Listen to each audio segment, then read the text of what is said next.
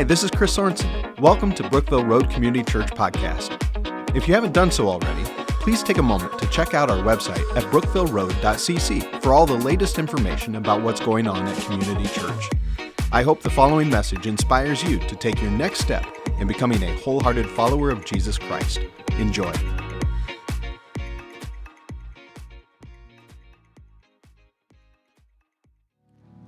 Well, it's good to see all of you here today. My name is Andy Flank, and I'm on staff here at the church.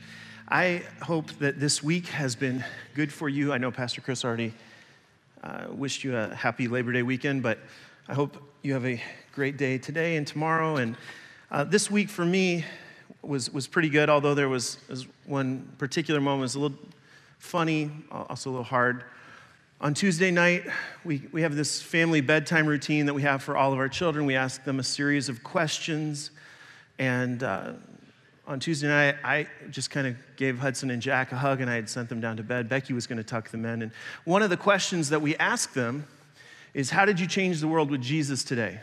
And so Becky was asking them that question, and my 7-year-old Jack, he really didn't have an answer, and that's okay. You don't always have an answer. And so Becky was kind of prompting him, like, well, honey, were you kind and encouraging to anybody today? I mean, that's a way that you can change the world with Jesus. And he thought about it. He couldn't really think of anything.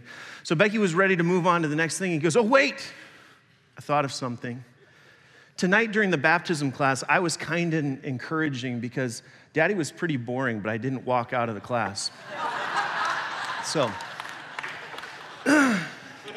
If you could just all extend me that same courtesy of being kind and encouraging. Chris, you can sit down back. Thank you. Sorry. Yeah. But speaking of the baptism class, in 2 weeks at 5 o'clock, September 15th, 5 o'clock, we're going to have a baptism celebration in this room.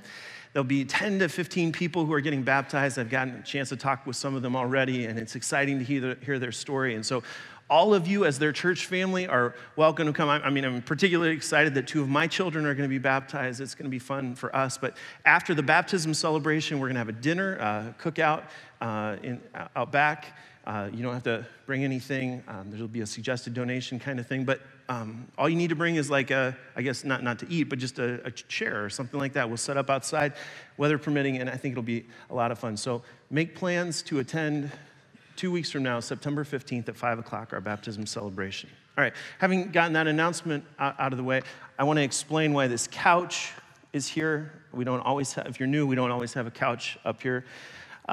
This couch, to me, represents, I've thought a lot about this.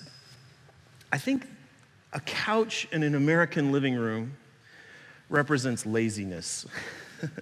Very few productive things happen on the couch. This weekend, for a lot of people, this is the kind of the unofficial beginning of the football season. Some people are, Andrew Luck wasn't quite that excited, but everybody else is really excited about football. And so I was just thinking, anytime there's football on TV, there's a lot of people here. They're couch potatoes. We're watching the game, and, we say things like at the end of the game, we won, or we lost, we did it. We didn't do anything. We just sat here, right? We maybe ate something. We're just waiting around. But that's what it means to be a couch potato. Have you ever sat on a couch, or laid on a couch? It's each service, I'm more comfortable. You've been on a couch and you're just like, I don't want to do anything else all day. I'm just going to stay here. And I think that during this sermon, what I want this couch to represent is a sense of passivity. I don't want to get off the couch now. This couch is comfortable. But in the Christian life, I think we all recognize just intuitively that God has a lot bigger plan for our lives than for us to just lay around on the couch the whole time. This couch represents sitting on the sidelines, and God wants us to get into the game. But for whatever reason, we know that, but for whatever reason, we just stay on the couch. Why is that?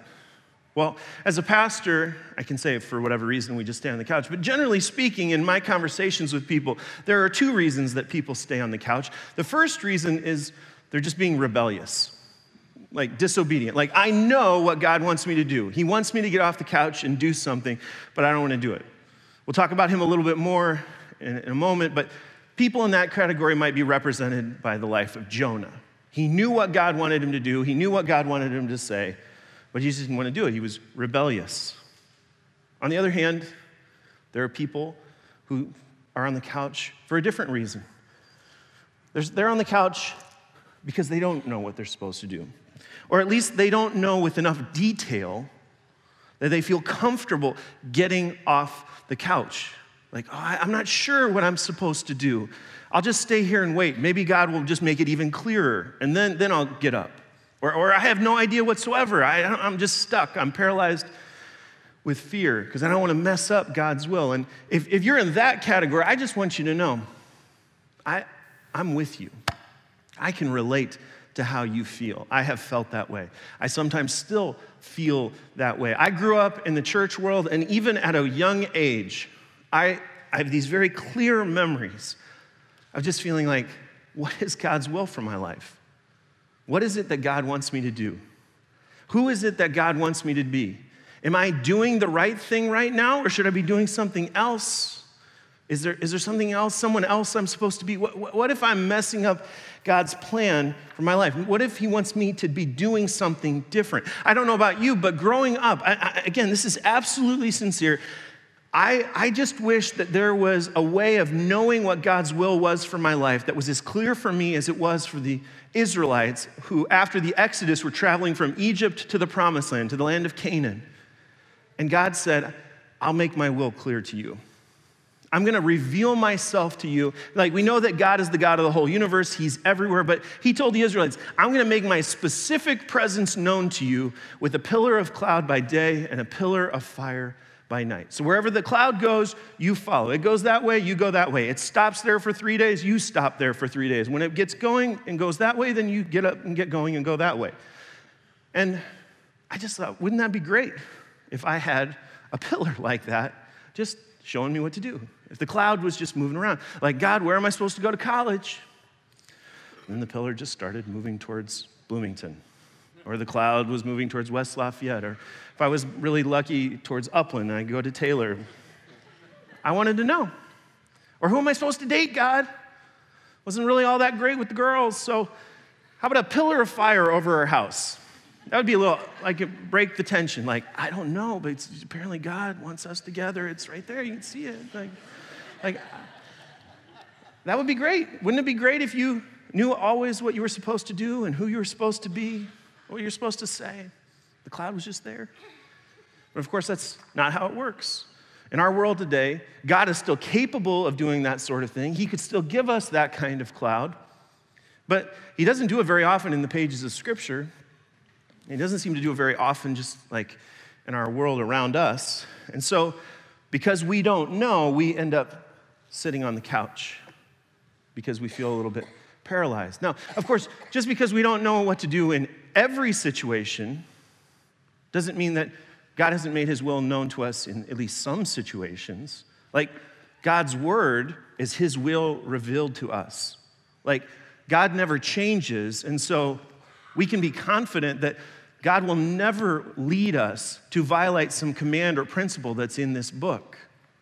That's just not going to happen. It will never be God's will for you to commit adultery. You don't even have to pray about it. You just know. You don't even have to pray about, like, if there's a widow or an orphan who needs your help. Like, God already told you. This is his will. These are things that were true because God's character never changes. These were things that were true thousands of years ago, and they're still true today. We just need to do what God has asked us because he's already revealed his will to us. I mean, we don't want to be Jonah, but on the other hand, we can't sit here and say, like, well, I don't know what I'm supposed to do. Well, God has shown us. But of course, there's a lot of really important decisions and situations that we face in our lives where the Bible doesn't give us all of the details we might feel like we want or need. For instance, the Bible might say you should only marry a Christian. Don't be unequally yoked. But, I mean, it doesn't have the girl's name in the Bible for me. That would have been useful. I guess Rebecca is in the Bible. I could have looked for that. But I mean, it's not always in there. Or like, God's telling us not to be lazy and that we should work and get a job, but it doesn't say like the name of the company or the church or the place that I should work. And that's a pretty important detail. I want to know what God's will is, so what am I supposed to do when it doesn't clearly tell me in the pages of Scripture and I don't have a pillar of fire to tell me where to be and what to do? Well, in those moments where I'm looking for this like one specific thing that I'm supposed to do in this one specific place, and I'm just like, I hope I find it. One of the things that's helpful, I think, to remember is I don't always think that God's will is just this one thing in this one place. I think it's actually God is leading us on a path, and His will is leading us in a direction. And so when we commit to walk on the path, we might not know the final destination, but He's showing us the direction we should travel. In the early church, in the book of Acts, followers of Jesus were referred to as followers of the way. And I think that that's a helpful insight for us. God's will, in a sense, is a verb. We are on the way following Jesus. Where He leads, we will follow. His will is a path that we follow more than a destination where we end up. Now, I recognize that focusing on God's will as the path instead of God's will as the destination might make some of you a little bit uncomfortable because you're concerned about the idea that if God's will is a path more than a destination, then there might be more than one right answer in terms of what God's will is for my life, in terms of how I'm going to get to where I'm supposed to be. But let me give you an example of why I think God's will works this way. For instance, I used to lead our college-age and just out of college-age ministry for young adults. It was called Atmosphere. And a big question in Atmosphere, it was a big question for me when I was in that age group is, who am I going to marry? Is it God's will for me to get married? And I remember on many occasions talking with those in Atmosphere, and I would say, all right, you're asking these questions. That's good. You want to obey God. But do you think that, there's roughly just under 7 billion people on the planet. Do you think that there's only one person in the whole world that it's God's will for you to marry? Right? Just one person in the whole planet? Let's say that you're supposed to marry a godly woman named Jenny, and you're supposed to meet her when you go to college at Butler. But for whatever reason, you missed the signals that you were supposed to go to Butler, and instead you go to Indiana State, and you meet a nice Christian girl named Julie, and you marry her. Do you think all of heaven and the angels and God are just like pulling their hair out? And I like to think that in heaven no one is bald. Do you think they're like, no! We had everything mapped out, 50, 60 years for this guy, and it was with Jenny, and now he's with Julie, and plan B for this guy. I don't know how we're going to get around this. No. I think God is able to work these things out. I think there could be more than one person that God has in mind for you. God's will is a verb. It is a path for us to follow. He has more than one way to get us to where He wants us to go. I think a good example of this is found in the life of Abraham when God comes to him in Genesis chapter 12 and says, "Go to the land I will show you." God doesn't say to Abraham, "Here's the address. Show up there 3 months, I'll give you more information." No, He says, "Here's a destination. Here's a here's a destination. Here's a general direction. Head that way." Now, when God spoke to Abraham that way, I want to be clear. I think that's the way He mostly speaks to us, but I want to be clear. God could have done it differently. He could have spoken to Abraham the way He spoke to Jonah. Like He says, "Go to Nineveh and do this." But Jonah is sitting on the couch, and God's will is very clear for him, but he just doesn't like it. We have reason to believe just from reading the book of Jonah that his life as the prophet of Israel was a pretty sweet gig. He had a lot of respect and a fair amount of financial means. And he understood God wanted him to go in that direction and do this particular thing. But he decided he'd rather take his couch over there in the opposite direction and do some other thing because that would be more comfortable. But God introduced Jonah to his friend the whale and got Jonah back on track. So God was very clear. Jonah was just very rebellious. And God can speak to you and me in that way. And there have been a couple of times in my life where I felt like God told me exactly what I was supposed to do. And I knew that if I had done something differently, it actually would have been a sin. But that is generally not how God reveals himself to us. Usually the way God reveals himself to us is not go to Nineveh and here's what to say. Generally, it's like he spoke to Abraham and says, go to the land I will show you. I promise if you'll head in that direction, I'll be with you. And Abraham could have sat on the couch and said, I don't want just a compass and a direction. I would like GPS coordinates. I would like turn-by-turn navigation. God, I don't know if you know this, but I have a wife named Sarah, and she's going to want to know why we have to sell all of our stuff. Abraham was super wealthy. He was one of the elite men of Ur. He was held in great esteem in his city.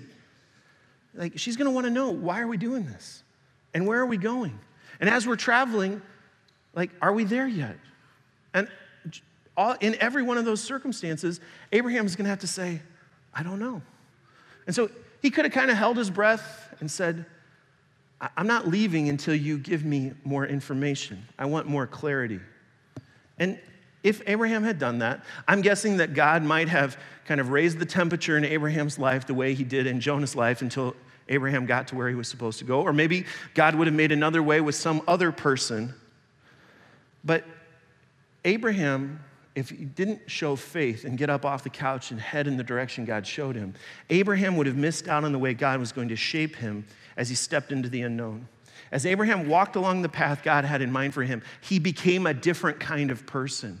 He became the kind of person God could use for his glory. I'm sure that Abraham would have liked to have gotten to the promised land as quickly as possible. But God took him on what we might call some holy detours. And those delays, they were significant. They were important because they were part of his spiritual growth process. And the same is true for you and for me. God is working in our lives in ways that we can't always see to shape us to become the kind of people that he can use.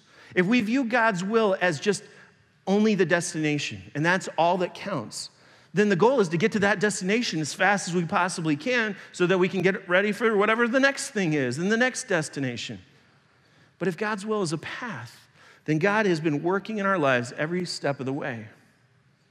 And we have to trust God, even if we feel like we're kind of stuck in traffic in the slow lane. Even when we're in the midst of a kind of a holy detour, or in Abraham's case, if we're just being blunt about his story, some not so holy accidents, we have to trust that God is making a way.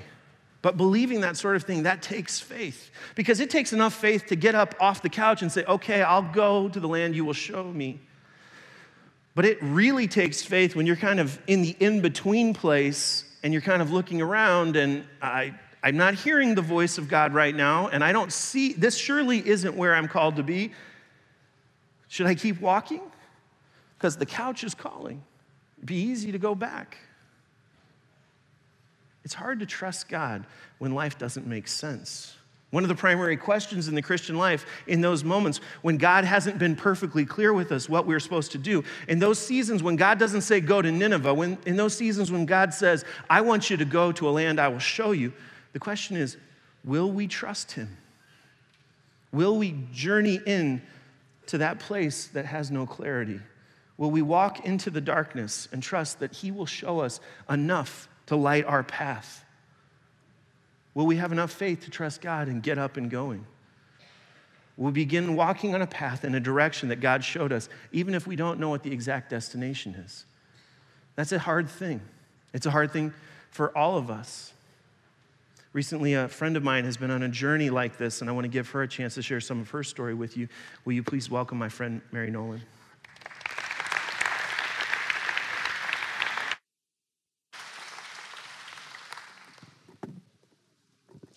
All right, bring in the Kleenex in anticipation. Sorry about that.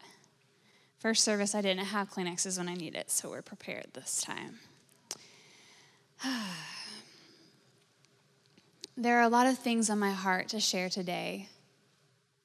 I first want to express my gratitude to all of you who have prayed for me and my family in our time of loss. You've not only prayed, you've given gifts and cards and meals and extra volunteer hours in Joyland. So I just want to thank you so much for that.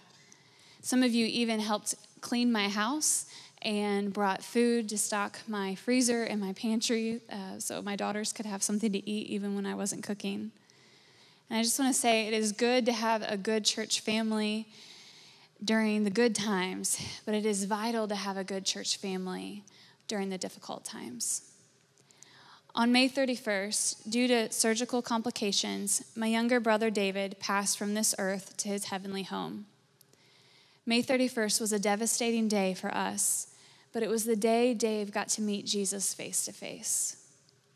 My dad has said that if Dave would have asked him for his permission to go to heaven so soon, he would have said, "No, you do not have our permission to leave us yet." But it was not up to us. Dave was 3 years younger than me, and he is in all of my childhood memories. As kids, Dave and I would eat breakfast together, sitting at the stools at our kitchen island. Each morning, Mom would pray for us before we went to school. We'd walk out to the bus together with our little backpacks. Dave and I shared a bedroom together until I was in 5th grade. Dave was always there, always sitting next to me at the dinner table, sitting beside me in the car, on the living room couch, sitting next to me in church. He was always there, and I didn't know life without Dave. As we became young adults, we grew even closer. Our friend group began overlapping, but also Dave's faith was growing exponentially. And for those of you who had a chance to know him at that time, he was about 22 at the time, he really did have this new zeal and new excitement for knowing God. And I just loved seeing that in him. I would go with him to worship services and prayer services, and I would see him put his hands on people's shoulders and just pray for them and speak God's heart over them. Because what you might not know about Dave is that he was really eager to hear from God. He wanted to hear God's voice every single day, whether it was through the Bible, through a vision, through a dream, through the promptings of his heart. He wanted to hear from God, and he wanted to share that with other people. And so Dave would do this for me sometimes too. Sometimes he would put his hand on my shoulders and he would pray that God would give me eyes to see the supernatural things he wanted to do in and through my life. And I remember when I built my house, Dave was a little concerned about me living there by myself at first. And so he went over there one night when I wasn't home and he prayed through my house he prayed that God would protect me and watch over me while I lived there. And I remember one night he called me. He was on his way home from somewhere, and he said, "Mary, God just spoke to me about you. He's given me a message for you, so I want you to write it down." So I was like, "All right, Dave." So I wrote it all down, everything he said, just different ways that God was affirming my relationship with God and just the things that he had for me. And I'm so thankful I have those words to look back on. I've always dreaded the day that I would lose my grandparents or even my parents. But I never anticipated that I would have to live life without my little brother. We found a handwritten note that Dave had kept in one of his books. He had written out a list of declarations from the Bible in it. Mom made copies of this for each of us, and I framed it and put it in my bedroom. So each morning I see in Dave's handwritings the different declaration. I declare I will do the Father's will every day. I declare that God's strength is increasing in my life every day. I declare that my love for God and my love for others will increase every day. These are just a few. And even as strong as our faith is, that David is in the presence of God in heaven now, and that we will be reunited with him one day, it is still hard to wake up to the reality every day that he's not here. I know many of you who have faced loss in your life know what I mean. It is hard to get up and function each day when our family is so incomplete without Dave. This morning when I walked in, I saw Andy had put the couch up here and he said, "Hey Mary, I got this couch for the illustration." And he and I hadn't talked yet about, I was going to share a little bit about me laying on the couch because that's how I grieve. Some of people like to just do a bunch of stuff, but not me. Like when I'm grieving, when I'm sad, I am paralyzed. I cannot move. And so I've spent a lot of time on my couch just listening to worship music or listening to sermons with my dog. And you know what? Sometimes when you are on the couch, it's not because you're lazy or passive. Sometimes you are on the couch because you are so brokenhearted that you can't move. But God has told me over and over that he has a purpose for me beyond the couch, as he does for all of you. Our church staff was gracious to give me a sabbatical this summer so I could spend more time to grieve and be with my family. I did a Bible study on Job, and that was helpful in reminding me that God is good at being God. My family also worked together to keep reminding each other of our hope in Jesus and how he's given us the promise of eternal life. I was clinging to my faith in Jesus, but it was still hard to function each day. And I would tell my friends, I'm just taking it one day at a time. Maybe Jesus will come back tomorrow. We don't know. He may come back tomorrow or next week or by the end of the summer. I can't handle the thought of thinking about living without Dave for 40 or 50 years, but I can do one day. Maybe Jesus will come back tomorrow. But here we are, summer's over, and Jesus hasn't come back yet. And because of our faith in Jesus, we are citizens of heaven, but we still have to live here on earth. And believe me, I have thought about how I can live the rest of my life on my couch. I was thinking, okay, how can I pay my bills, but I'd still live on my couch with my dog? But God has told me, no, that's not what he has for me. He has a purpose beyond the couch. One evening this summer, I was feeling like I needed someone to talk to, so I drove to my friend Sarah Miller's house. And I told First Service, if you ever need someone to talk to, you can also drive to Sarah Miller's house. Sarah and I were talking about how thankful we were that God had provided Jill Bardonner to help serve this summer at our church with our children's ministry.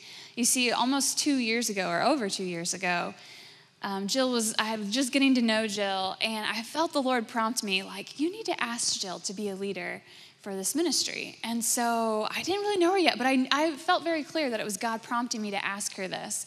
And so I started talking to her, and she said yes, she would. And so she became our preschool coordinator for the 11 o'clock service. And so over the last 2 years, we have served together, and I just so enjoy her and so appreciate the way she leads with children and leads volunteers that earlier this spring, we were considering to hire someone as a preschool coordinator, and I advocated, hey, she is exactly who we need. And so in April, she was hired part-time on staff to be our preschool coordinator and for our nursery ministry too. And so Sarah and I were talking about, wow, isn't it awesome that Jill is here this summer so that while you're grieving, she could handle VBS and she could handle Sunday morning stuff. And she was just doing so much so that I didn't have to worry about those things. And she said, God knew the exact timing when you and the church family would need Jill, and he provided her for that. And I said, yeah.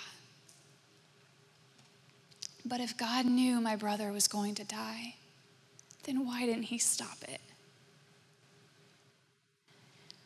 There is no easy answer to this question, just as there are no easy answers to the things that you've been through in your life.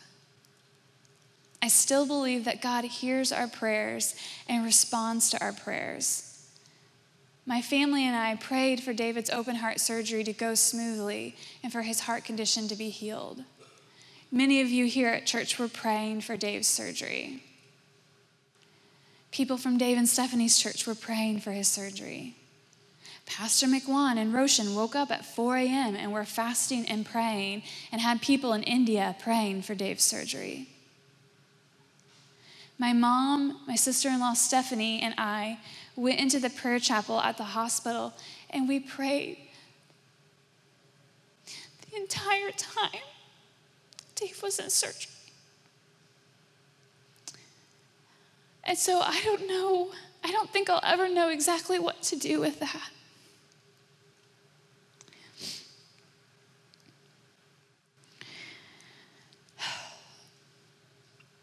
Healing didn't happen the way we wanted it to, but healing has happened because Dave is healed and whole in heaven.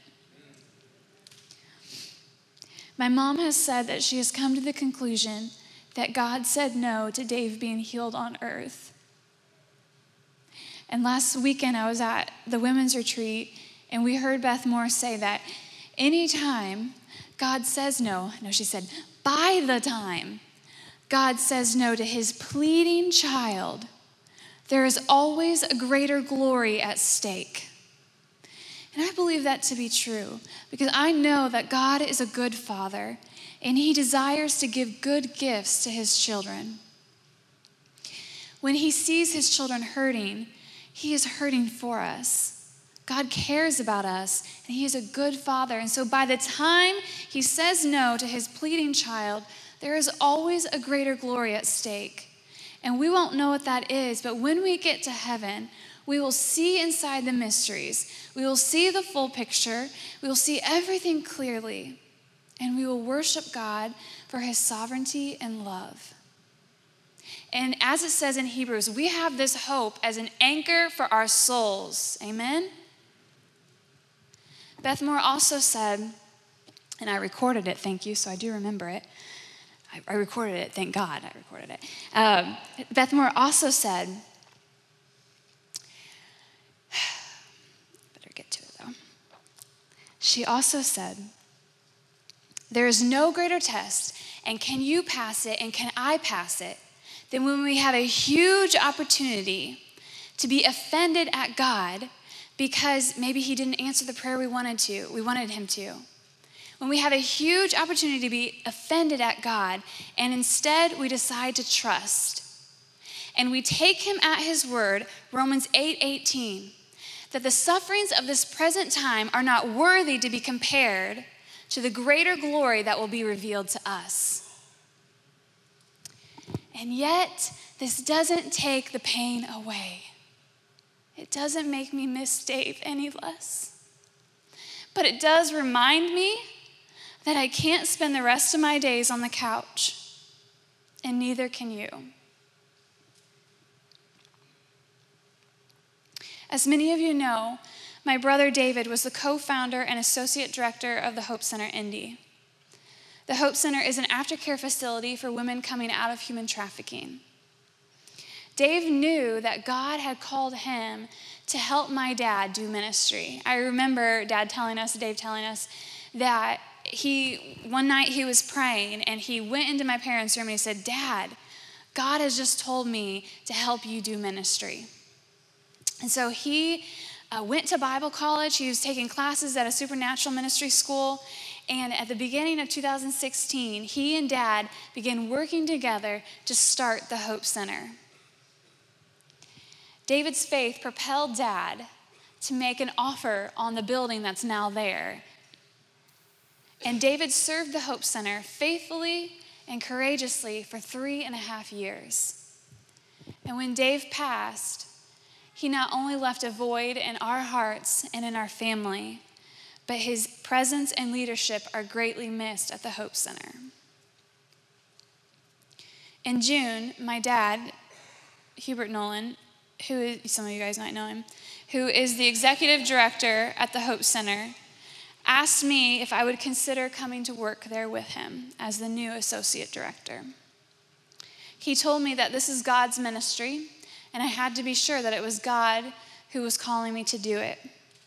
As you can imagine, this question came with a lot of emotions. And for the first several weeks, I was way too brokenhearted and too deep in my sorrow to be able to think straight, let alone make a decision like this. But as I have sought God for direction of whether he wants me to work at the Hope Center, he has confirmed it to me that this is what he wants me to do. He has gently showed me the ways he has prepared me for this new role. The women who come to be residents at the Hope Center are coming from the trauma of being trafficked, but almost all of them also are coming from the trauma of living through abuse and abandonment in their childhoods. In 2011, God called me to be a foster parent. Part of that was I was reading God's word. I'd always had a heart for children, but I was reading God's word and reading about how he calls us to minister to widows and orphans. And I just knew that day I was actually fasting.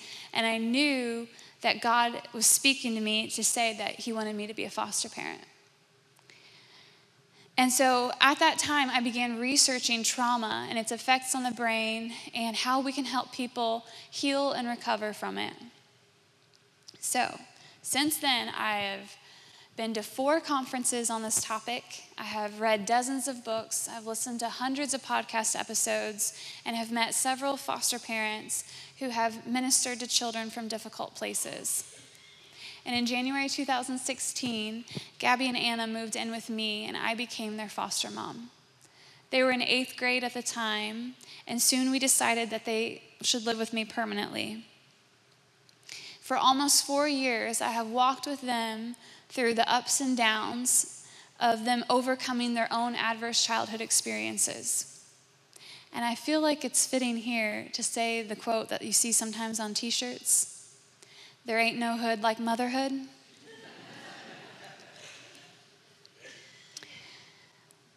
But seriously, as a mom, for those of you who are parents, as a mom, your heart feels the pain that your children feel. And so for the last 4 years, I have felt my girls' pain. And nothing makes me prouder than when I see one of them overcome a painful obstacle from their past. And now I am passionate about helping others do the same. About 3 weeks ago, I felt the Lord tell me it was time. It was time for me to make this decision and start this transition, that for me to delay this any longer would be disobedience. And I have so much to learn, but I like research and I like learning. And the Hope Center is God's ministry, and if he calls me to it, he will equip me for what he wants me to do. We each have seasons where God is calling us out of the boat into a new assignment. Now more than ever, I know that our days here on earth are limited, and I have to follow Jesus wherever he leads. This is incredibly bittersweet for me. I want to obey the Lord in what he's asking me to do, but it is very difficult for me to let go of my role here on church staff. I have worked here on staff leading children's ministry and women's ministry for 10 years. And it's okay if you want to say I don't look that old. I can't say enough about how much I love working with children and how much I love teaching the Bible. Because of this, I'm going to continue teaching the 3rd and 4th grade Bible lessons on Sunday mornings for the rest of the school year as much as I can, even beyond that, as a volunteer. You guys are my church family. And I still plan to worship here and participate in my small group here. And honestly, I still really need you guys. I'm still going through hard things, and I still need your love and support. As far as the next steps are for Joyland, I get to announce that Pastor Andy is taking over the children's ministry for the next several months or however long in an interim role. Jill Bardonner will continue in her role as the coordinator for our preschool and nursery ministry. And as I said earlier, 2 years ago, I felt the Lord prompt me to ask Jill to be a leader for our preschool ministry. And she has the heart, the faith, the experience, the teaching ability, and the leadership skills for this ministry.